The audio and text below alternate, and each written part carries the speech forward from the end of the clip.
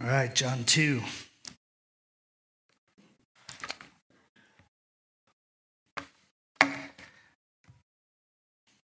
Jesus cleaning out the temple. Clearing out the temple. Who has heard this story before? Anybody raise your hand? Heard the story of Jesus clearing the temple? It's a good one. One question I would ask as we start studying this story today is what you come in thinking that this story is about. There are a handful of explanations out there, and most of them sort of vaguely center around the idea that Jesus is not cool with us using the church for our own personal profit. And there is definitely some truth to that. I don't think Jesus is a big fan of us using his church for our financial purposes. A lot of people do it. But actually, I don't know that that's the main lesson here, as much as that's a great lesson here. I don't know that this story is so much a story about ministry finance, though I see the correlation. I think today what we'll discover is that this story has much more to do, not with the topic of money, but with the topics, of authority and connection. That Jesus has the authority to tell us what is sin and what is righteousness.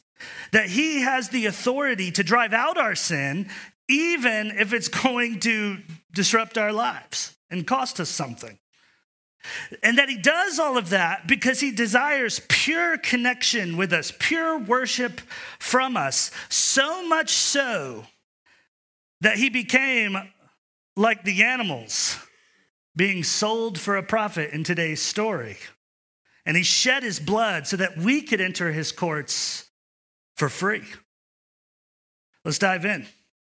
The story starts with expectation and astonishment. We'll just kick it off at the beginning here. It's typically the best place to start. Verse 13, now the Passover of the Jews, was at hand.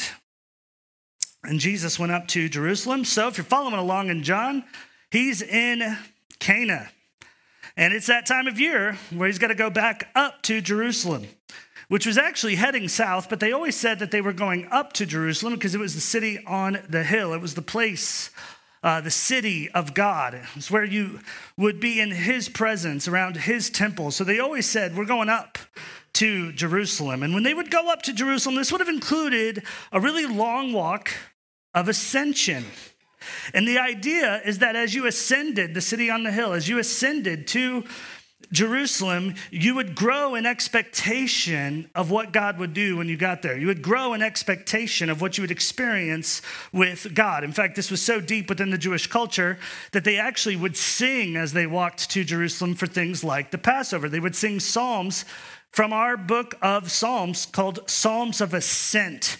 They were singing in a moment of expectation, of celebrating God and meeting God at their big festival each year, the Passover festival, where they remembered the redemption of God and how he freed them from slavery in Egypt.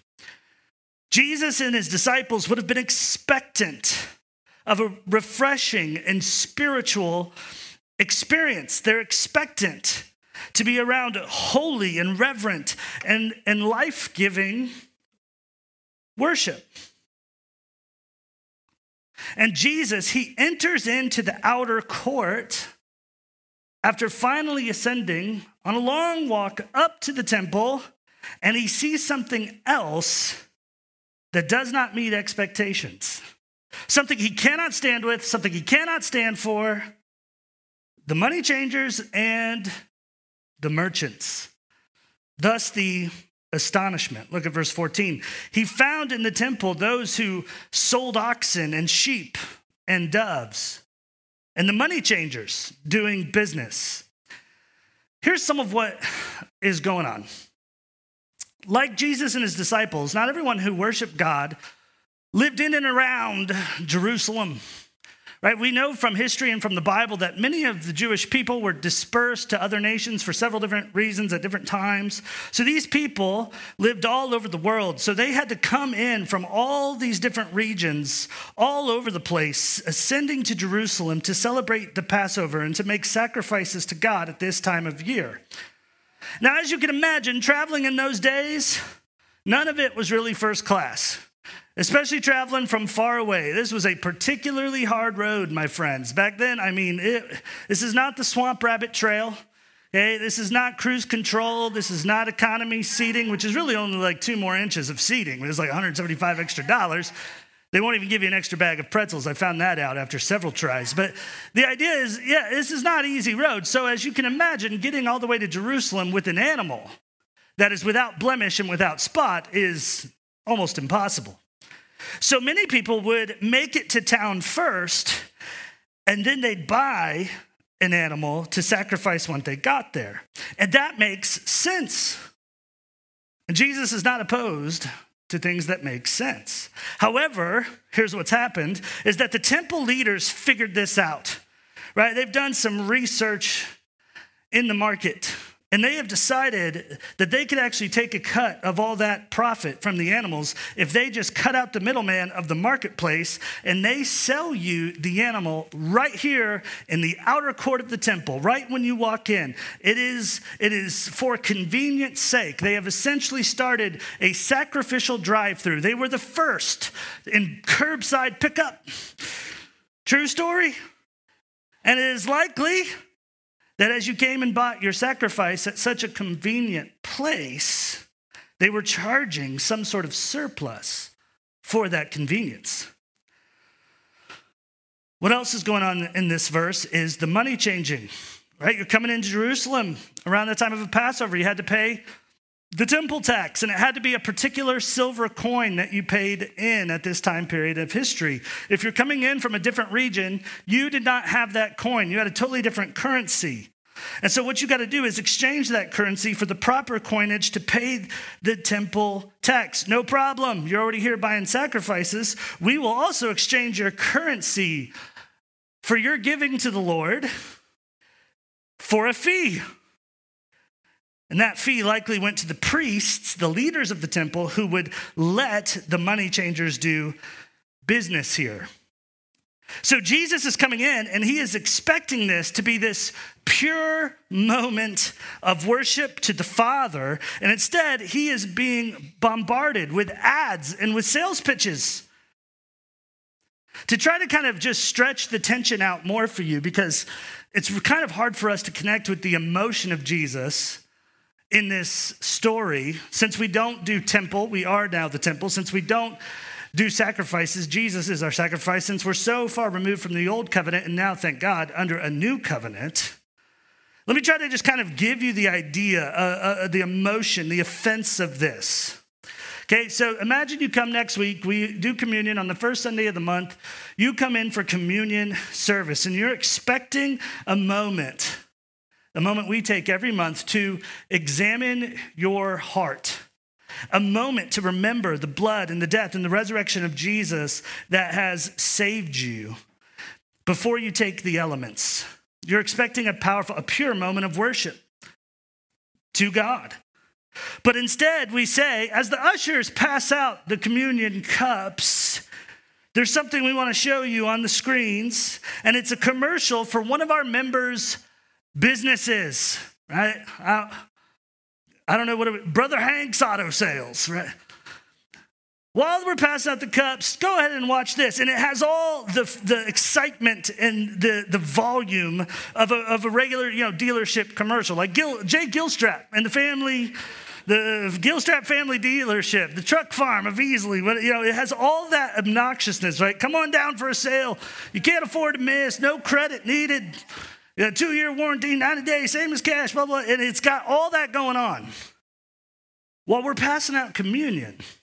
Now, wouldn't that be massively, massively out of place, especially if I get a 15% commission for whatever Brother Hank sells? right? For most of you, you would say, yeah, that's jacked up. That would upset you. Like, you'd probably find another church, and rightfully so. But then imagine this, to heighten it even more. The bread and the juice. Imagine the bread and the juice we pass out next week. Imagine that represents your actual body and your actual blood. Imagine how Jesus would feel about our communion service. Well, you don't really have to imagine it, because that is actually the story in the text today. These sacrifices that they are selling for gain, and the temple tax and the temple itself, it all pointed to him. I mean, it's already been declared in John chapter 1 that this is the Lamb of God. This is his Father's house, and they've turned it into a house of merchandise. And here's the deal, that's a problem for Jesus as the God of all creation, because to him, there is nothing more important than his creatures worship him as creator. So his astonishment turns into anger, righteous anger. And he drives out the distraction. He drives out the sin. And it is quite a dramatic scene. It gets a little PG here. Check this out, a little violent. Check it out. Verse 15, we see this, anger and correction. Anger and correction. Verse 15, he says, when he had made a whip of cords, happy Passover, he drove them all out of the temple with the sheep, with the oxen, and he poured out the changers' money, and he overturned the tables, and he said to those who sold doves, take these things away. Do not make my Father's house a house of merchandise. Then his disciples remembered it was written, zeal for your house has eaten me up. Now, this is not your typical image of Jesus, is it? We do not often think of Jesus like this. I know I'm slower to think of this scene. I'm faster to think of his more merciful scenes where he's just caring for people and helping people fish and taking naps on boats, right? We want and accept, it's easy for us to remember that kind of Jesus. He's sort of this Fred Rogers singing, won't you be my neighbor? And there are, honestly, sometimes where Jesus is gentle and he is lowly and he is kind and he is like that. That is part of who Jesus is. It's just not the only part of who he is. He is also like a king who defends his kingdom.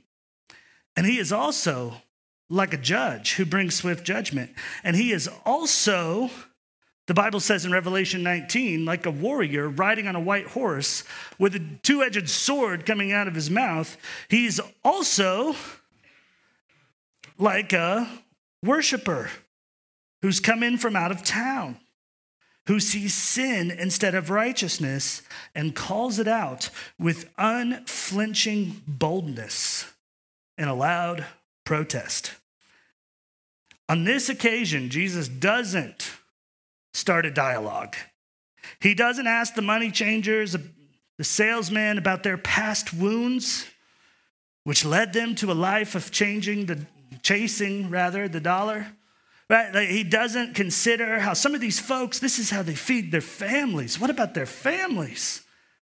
He just lays down the rebuke of the ages. Jesus fashions a whip and starts slinging it at cattle and sheep and oxen, stampeding them out of the gate. He walks over to the table and he chucks the cash register onto the ground and flips the tables upside down. Could you imagine being one of the disciples in this moment? Like, you just left your business behind. You're following a rabbi. He can do amazing things. Just last week, he turned 180 gallons of water into wine because he cared so much for his mother and those people in Cana. I mean, this is clearly a man from God. And when we came to God's house and he started breaking stuff, what? It's in this text we see the anger of Jesus.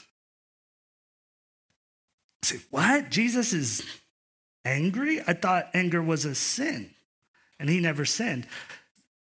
Anger is a sin is a common misconception. It is true that Jesus never sinned, because anger is not always a sin. The scriptures actually divide anger into two parts. There's righteous anger, and there is unrighteous anger. It's also known as the anger of God and the anger of man. Now, the anger of man is a sin. We are called to quell the unrighteous anger inside of us. James tells us that the anger of man does not produce the righteousness of God. However, there is a righteous anger. Paul tells us to be angry and sin not. That's a fascinating verse. Be angry and sin not. We are actually called at times to allow and to experience the anger of God. The major difference between the two is that unrighteous anger drives away worship, and righteous anger drives away sin. Unrighteous anger drives away worship. It drives away forgiveness and reconciliation. It drives away an opportunity to help your brother or sister because you're just going to go home and sulk. It drives away your chance to glorify God because you're so mad, you just want to be right rather than think about how he might be right. You're not even listening. It drives away opportunities to worship. Righteous anger provides an opportunity of worship because righteous anger drives away sin, like greed, like exploiting the vulnerable as they're trying to worship, like harmful leadership that abuses their people. How's your anger this morning? Is it righteous or is it unrighteous? If you've come in this morning angry, welcome. You're always welcome here. Bring all your anger with you. Even if it takes the whole pew, we'll save that pew just for you. Bring it in and bring it to Jesus so that you can test it to see, is this the anger of man, the anger of God? Is this the anger that is unrighteous or the anger that is righteous? We all have anger, and we all have to test it. We all have to see, what kind of anger is this? How do you know, right? It can be kind of confusing because sometimes both feel kind of similar. And sometimes they both are present with us at the same time. That's a trip. It's just part of being a human being. You can be unrighteously and righteously angry sometimes kind of simultaneously, right? That is bewildering. And then also sometimes the way we should act in our righteous anger sort of looks, not 100% by any means, but sort of kind of looks like how we would act in unrighteous anger. So how do we know? Well, we look at Jesus. In Jesus, we see righteous anger perfectly on display. Here are some things just to note, right? What's righteous anger look like? Well, it looks like Jesus' anger. And here's just some things I thought were interesting about this scene that you might find interesting as well. Just some things to note. A couple things about Jesus here as he's flipping tables. One thing to note, Jesus isn't flipping tables all the time. I have seen this in ministries that we love. We love anybody who preaches Jesus and his gospel. We're fans of. But some of our brothers, man, they're flipping tables every Sunday. It's like all they know how to do. Right? A lot of folks believe Jesus flipped tables, but he only flipped them once. Actually, I'll take that back. It looks like he flipped them twice, but it's kind of debated.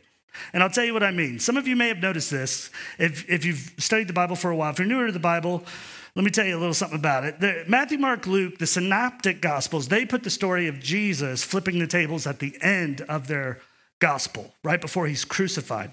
John, as you are aware, as we're going through the book of John, he has put the story of Jesus flipping the tables at the beginning of his book, at the beginning of his gospel.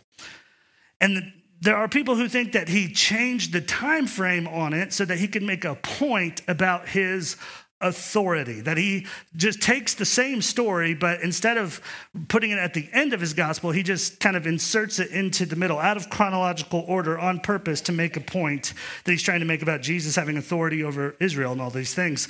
There's another school of thought.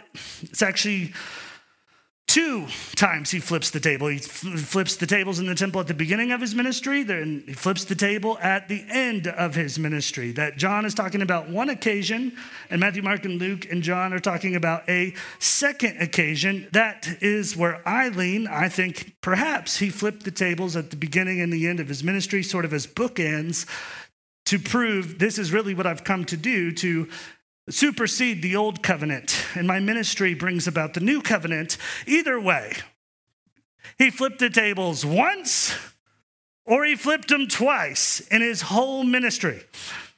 So if you find yourself flipping tables every other day, you're probably experiencing unrighteous anger, right? If you're flipping tables more than you're sharing the good news, serving, singing, doing devotions, praying for the orphans and widows, you're probably angry about the wrong things. And you're likely not following Jesus in your anger. Another thing I noticed, just interesting to me, Jesus flipped the tables of the people who should know better. What tables is Jesus flipping here? It's the tables in the temple, the tables that are being run, really, honestly, at the end of the day, by the priests, the tables that are run by believers who know the word and are choosing to ignore it for a profit. Just interesting, Jesus doesn't walk into the pagan temple and flip all the tables. Are you flipping the tables of the lost? Like you're just shocked that they're so sinful and you're complaining about them left and right. They're destroying everything. They're the worst. Well, it could be unrighteous anger there, my friend. You have to remember, they don't have the Holy Spirit. They're under the power of darkness. They are of their father, the devil, controlled by the prince of the power of the air. And such were some of you. I know I was. They, like me, had no hope unless someone bestow upon them the knowledge of Jesus Christ. Paul said it this way: how can they call on whom they have not believed? And how can they believe on whom they have not heard? And how can they hear without a preacher? When it came to the lost, Jesus didn't flip the tables, he invited them to the table. If you're not willing to do that, it's possible you're not following Jesus in your anger. Also, he flipped the tables that actually mattered, just notable, right? Money changers taking advantage of others. The powerful abusing their power. The ones supposed to be leading worship are leading people astray. Those are the tables Jesus flipped. In our unrighteous anger, we flip tables Jesus never told us to flip. Make a big deal out of something like a secondary theological issue or someone's preferences or standards different than ours. The Bible actually calls that unrighteous anger. Flipping every table, even the ones that are not black and white. The Bible tells us this type of anger stems from two pretty bad things. Ignorance and arrogance, right? Who wants that on their Twitter bio this morning, right? Tell me about yourself. Well,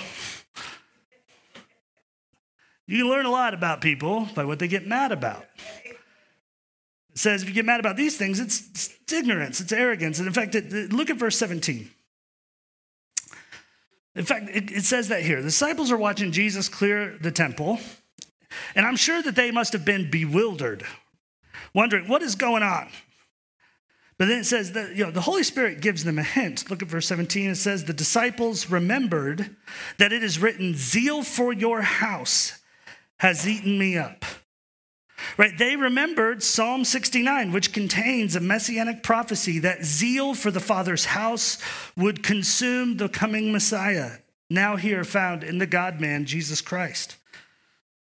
I find it interesting that this kind of anger, this righteous anger Jesus exudes, is based in zeal for the worship of the Father. It is based in zeal for people being connected to God, which we will talk about in a second. But that word, zeal, also stuck out to me, just as an interesting word we don't use a ton. So I went and dug into the word zeal, and I found another time where that Greek word zeal is used. Very interestingly, it's in Romans 10, when Paul says that his fellow Israelites have denied the righteousness that comes from God through Jesus and have attempted to establish their own righteousness. That's arrogance. And he says they do this because they have a zeal, but not according to knowledge. That's ignorance. They were worried about circumcision and dietary laws and the Sabbaths that have all been fulfilled and superseded by Jesus' new covenant. And they're flipping tables that don't even matter. If you're flipping tables Jesus doesn't flip, you're not following Jesus in your anger. I think the most important thing to note, well, one of the most important things to note about this scene is not just what tables he's flipping, but why he's flipping them. I think that's something we should know. We see that Jesus is flipping tables for the right reasons. Like verse 17 said, Jesus' anger, his righteous anger, is rooted in zeal. Zeal for the Father's house, zeal for the worship of the Father, zeal to restore worship where worship has stopped. He is not flipping tables for his own satisfaction. He is not flipping tables for revenge or for the pleasure of being right. He is not flipping tables for superiority's sake or for the pride of belittling someone. He is not flipping tables because he is zealous for his own glory, but he's flipping tables because he is zealous for the glory of God, the Father, the first member of the Trinity. Righteous anger, Jesus' anger, is out of zeal to restore worship. He flips the tables and drives sin out.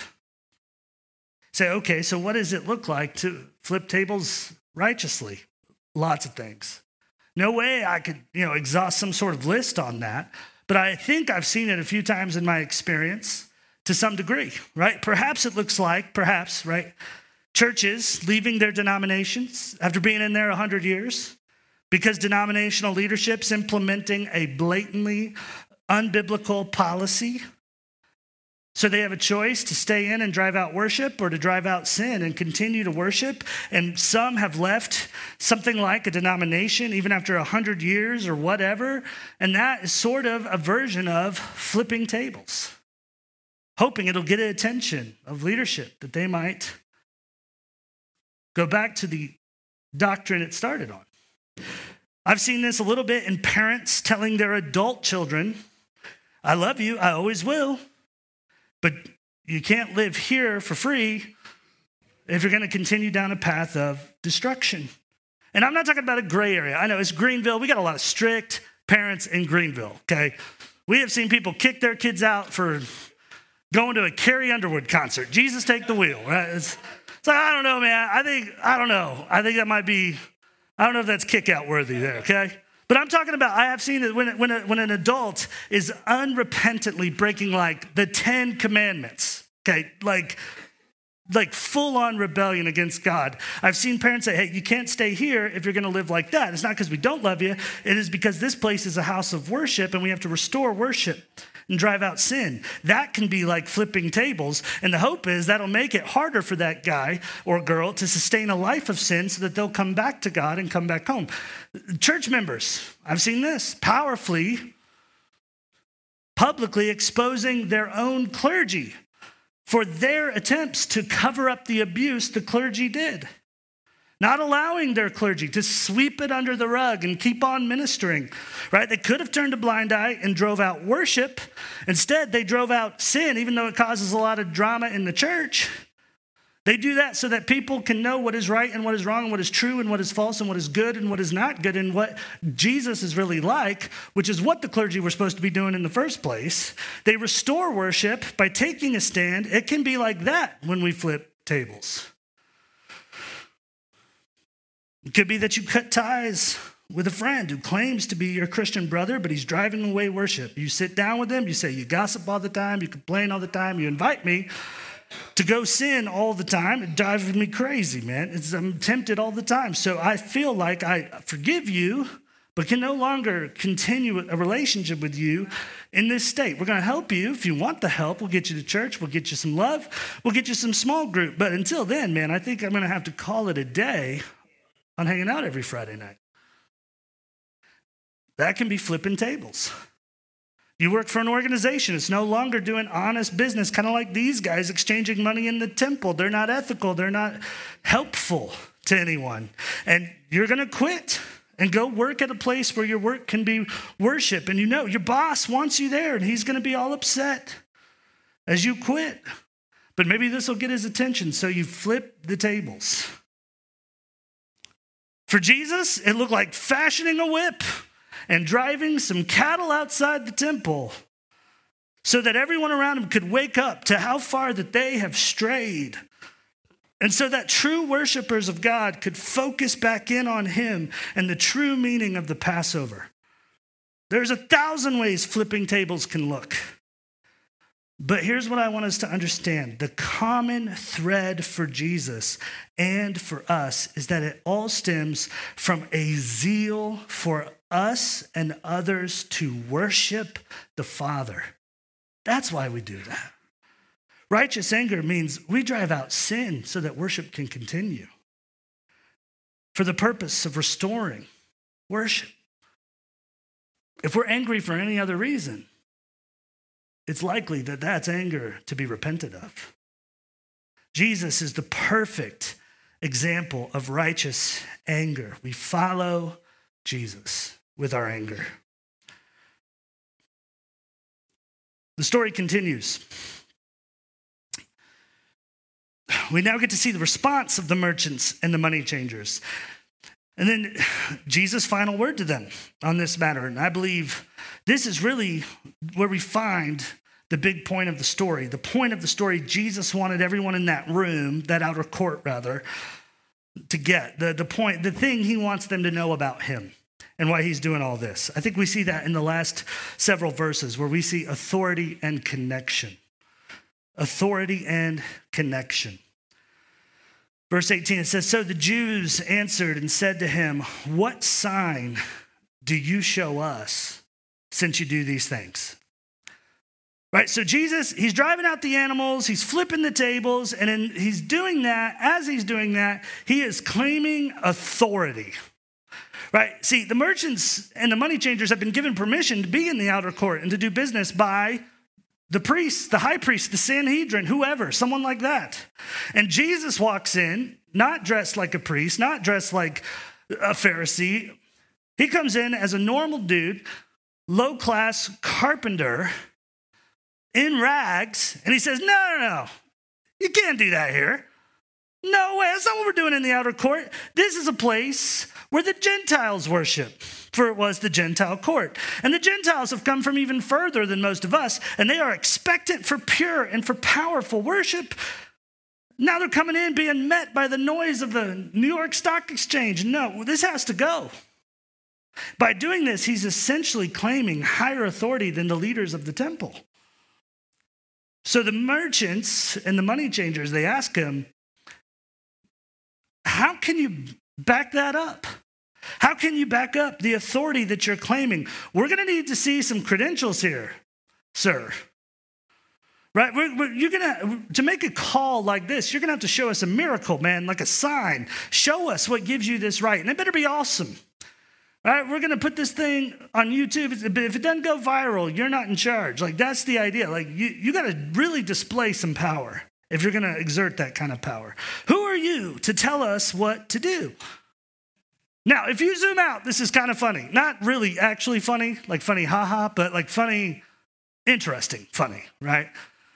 Like, here they are in God's temple, And God walks up and they're like, who are you to tell us what to do here? Right? Don't you find that that's just a little ironic? Like, don't you find that's just kind of a ridiculous moment for them? Right? They're in God's house. The owner of the house comes up and says, no thanks. No business done here. This place of worship, do it in the marketplace. And they're like, who are you to make that call? Looks a little funny, doesn't it? He could just say, well, let me tell you who I am. I'm God, right? That could be the answer. But he's going to give them a very beautifully kind and merciful and wonderful answer instead. And he gives that same answer to us. He bases his authority somewhere else besides just calling down fire from heaven or making another whip and going two hands on this thing. He bases his authority in his resurrection, which at this point in the story is forthcoming, but at our point in the story, it's already happened. And that's a beautiful thing. Verse 19 and 20, Jesus answered them and said, destroy this temple, and in 3 days I'll raise it up again. And the Jews said, it's taken 46 years to build this temple. You're going to raise it up in 3 days? He said, you want a sign? I'll give you a sign. And then he issues to them a challenge. Very interesting. He says, here's the challenge, right? You destroy the temple, and I will raise it again. I'll rebuild it in 3 days. Now, just to give you an idea of how crazy this would have sounded to those merchants and money changers, I'm going to show you a rendering of the temple of that day. I believe we have it on a slide. Okay, and one of the things I want you to just notice is, especially for the ancient world, this is a skyscraper. I mean, this thing is huge. And it is made of stone. And it took hundreds and hundreds and hundreds of contractors, if you will, like 46 years to get this thing built up. And here comes a carpenter from a hick town, a guy who has built maybe tables and chairs and things like that. And he comes and he says, I'll tell you this, go start tearing that down brick by brick, and I'll build it again in 3 days. Like, how are you going to do? I can't even put IKEA furniture together in 3 days. How are you going to build this in 3 days? To their eyes and their ears, this whole scene, this statement, man, this would have been fascinating. These would have been the words of a madman. I mean, this is intriguing. This is unthinkable that a man would say something like this. So the response is actually one of contempt. When they say, we built it in 46 years, you can't build it in 3 days. To us, that's a normal response. Back in the day, if you really get the Greek and the understanding of the culture, these were fighting words. I mean, there's a sense in which this is contempt for Jesus. They don't like that Jesus is angry towards sin. They don't like that God is a God of wrath. They don't like that there are commandments and accountability. Their response in verse 20 shows they choose contempt. This is a temptation for all of us. For me, for you, when Jesus flips our tables. And he is flipping our tables if we're following him. Has he ever flipped your tables, swept into your life and started exposing you for what you're really doing? And all the worship you're really not actually engaging in and that you're missing, and he disciplines and he disrupts you in order to refocus you because he loves you. And sometimes when Jesus flips our tables in his righteous anger, we get unrighteously angry at him and we demand a miracle, right? We demand a sign and we demand an explanation. You got to explain, Jesus, how you have this right to disrupt my business and still be a good God that I worship. You got to explain how you could be so exclusive that you're the only way to heaven. You got to explain why you talk about hell more than heaven. You got to explain why you can say to the religious leaders of our day, it's more tolerable in the day of judgment for Sodom and Gomorrah than for you. Like, by what authority, Jesus, do you declare what is right and what is wrong? We respond with contempt. Now, here's the thing. If we respond with contempt, which we all struggle with, we've all done this, all right? But if we do this, okay, as normal as that might feel in the moment, there's actually some consequences for this. If If we respond with contempt, there's a chance that we're just going to keep doing the things that destroy us to our own destruction. Like if I'm right, which I'm not saying I am, all right, but if I'm right and he really did cleanse the temple twice, if that's the case, that there's one at the beginning of his ministry and one at the end of his ministry, that's at least an interesting thing to know. He came in and flipped the tables and said no more. And 3 years later, when he comes back, they're doing it again. And to their own destruction, because after he flips the tables that time, they decide it's time to crucify the Son of God. They kill God. How would you want to be that guy in history? They, in their contempt, go all the way to destruction. Contempt keeps us at the wrong tables. But there's another option. And the other option is contemplation. And that brings us to Jesus' table. Now, it's interesting. No one in the story chooses contemplation. Not even the disciples choose contemplation. I think that's just kind of just something that stuck out to me, right? Like if you're following a guy who can turn water into wine, and then the next weekend on the Sabbath, he says, tear this thing down and I'll rebuild it. Like for me, I'm like, what do you mean by that? Like, let's dive into that, because that doesn't make a lot of sense to me. What are you really saying? Spell it out for me, Jesus. Like, help me get clear on this. I know you know more than I do. I know you're more powerful than I am. So what are you talking about? When you talk about destroying and raising the temple, what do you mean? But no one does it. No one contemplates what he's saying. It is rare for us to get into a place where our sin is hurting us, where our worship is almost non-existent, and then for some reason, it's just our human nature, our sin nature, we don't go, Jesus, I wonder what you're doing, that he might gently bring us to the truth. A lot of times we go on until it hurts so bad we're roughly brought to the truth, which is still grace, but it's a lot less fun. Amen? The disciples don't ask, what do you mean by all this? No one contemplates. What are you doing? What are you saying? It specifically says in the next couple of verses, his disciples don't ask. His disciples don't know. They just start help cleaning up the outer court. Money merchants, they go away, and the scene just sort of ends that day right there.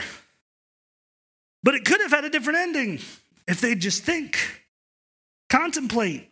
What are you doing? What are you saying? Jesus, what are you telling me? What do you mean by destroy the temple and raise it in 3 days? Just a little contemplation. This whole thing could have gone a lot different. Now, they will eventually see what he meant.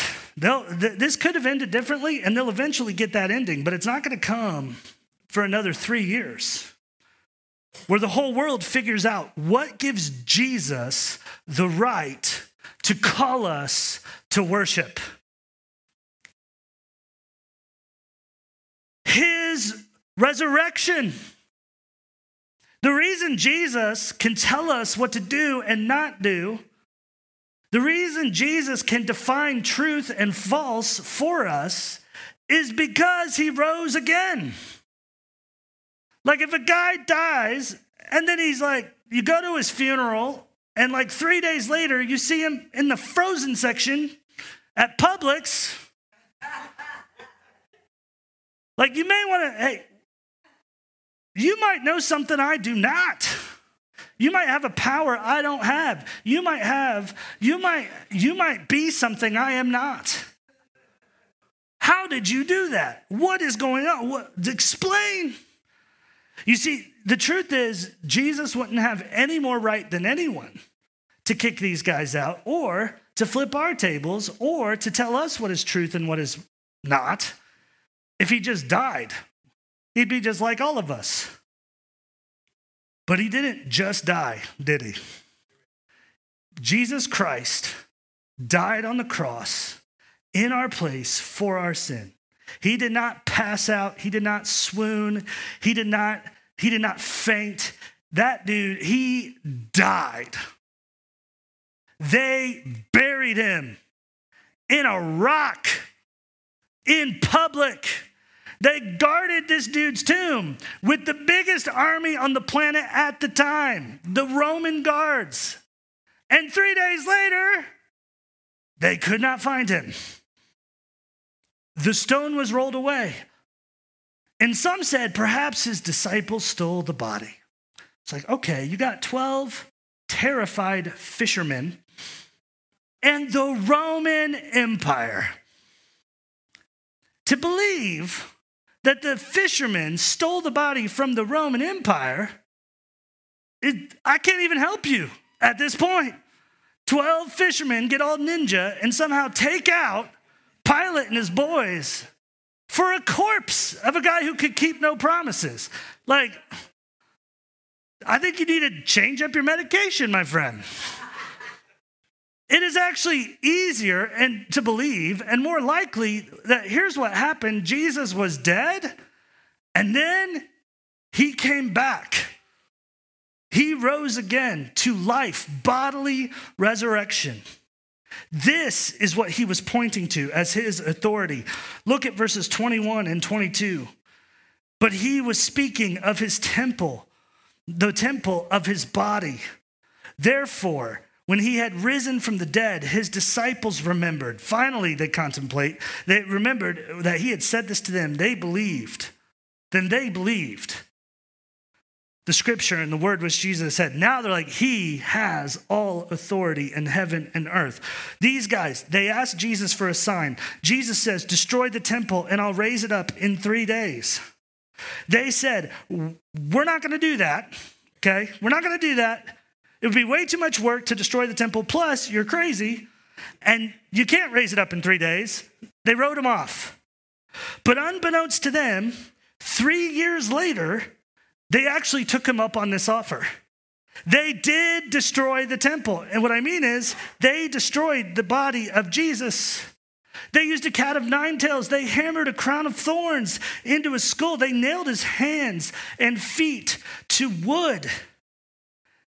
There, he experienced the ultimate disruption. He experienced the ultimate righteous anger of God for us. Then, sure enough, just like he said, after they destroyed the temple, which is the body of Jesus, 3 days later, he raised it back up, just like he said he would. Meaning that Jesus bodily rose again from the grave on the third day. The Father has exalted him to the highest throne. It is his name that is above all names. He has been crowned King of Kings, Lord of Lords. What does that mean for you? February 26, 2023? It means we have our sign that proves his authority. It means he has the authority no one else does.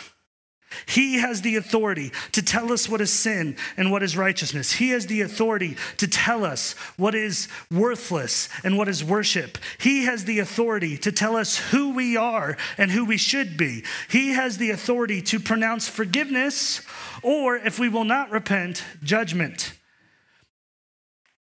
Say, what gives Jesus the right to flip our tables? It's that he rose again from death. So he's got the authority, plain and simple. We have our sign. Jesus is really who's in charge here. Worship him. But I want to include this. There is a warm element added to this. Just as he has the authority, he also desires connection. Just as he has authority, he also has the love. It's not that he only has authority, but with his authority, what he did was he paid everything it costs for connection with him, because he truly desires connection with us.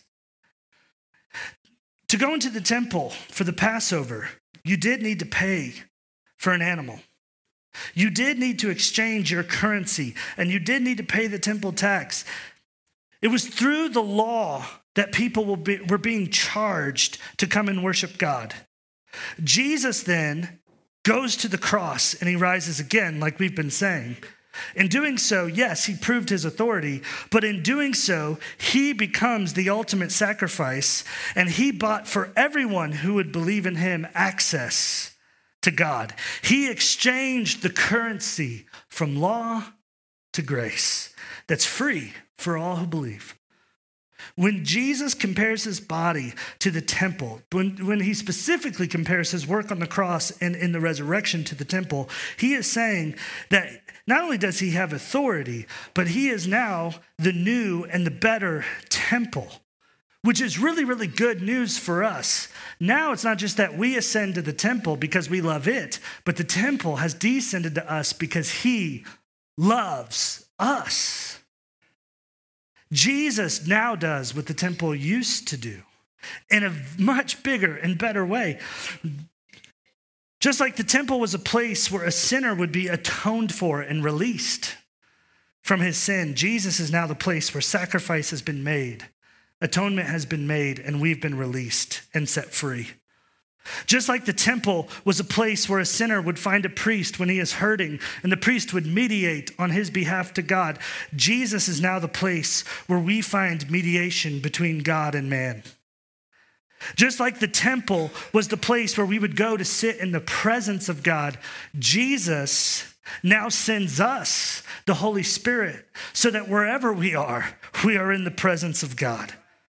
Just like the temple was a place where heaven and earth connected again, like it did back in the Garden of Eden before the fall. Now Jesus is the place where heaven and earth connect.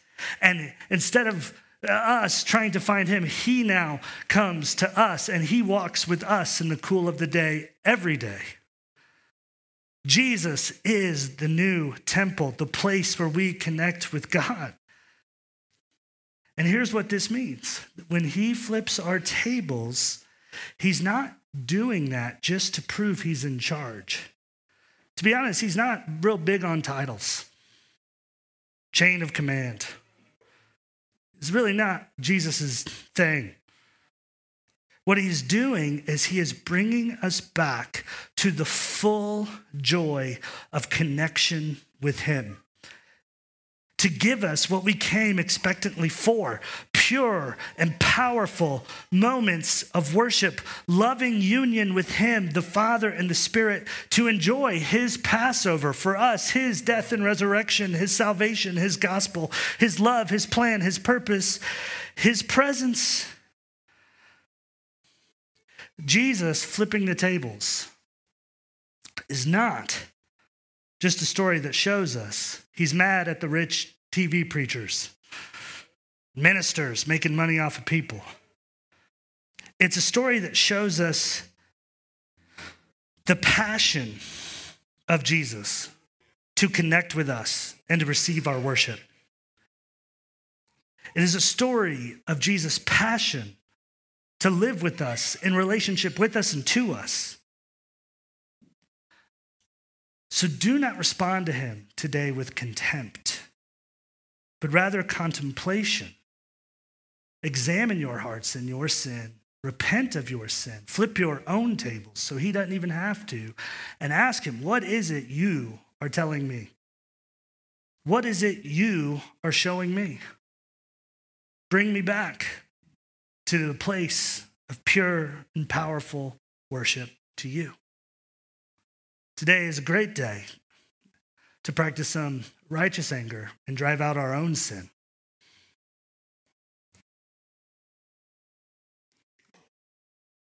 It's part of following Jesus.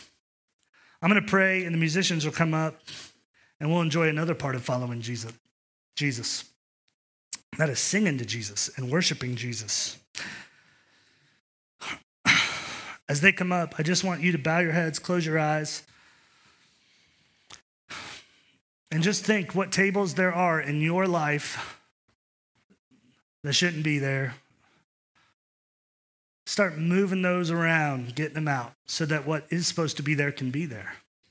Right? Jesus isn't just in the table flipping game because he likes chaos. It's so that you can refocus on worship to him. Why not repent and refocus right now? You know, you are a creature. He is created. The purpose of the creature is to magnify, to worship, to glorify the Creator. If you're here today and you're feeling unrighteous anger, it's probably because you're not in the right mindset as a creature, and you're not thinking correctly about the goodness of your Creator. Maybe it's a day for you to contemplate and think about some of those things. Either way, I want to pray, and I want to pray for you, and then we will sing. Jesus, we just worship you. You're so good to flip the tables for us. Thank you that you do not let injustice go without justice being served eventually. Thank you that you are like a king who defends us. Thank you that you are for holiness when sin destroys us. And thank you that when you do bring us back to putting our attention in and on you, you do it because you like us and because you love us, not just because you can. We thank you for who you are. I pray that we would contemplate that, repent of sin, and worship you. In Jesus' name, amen.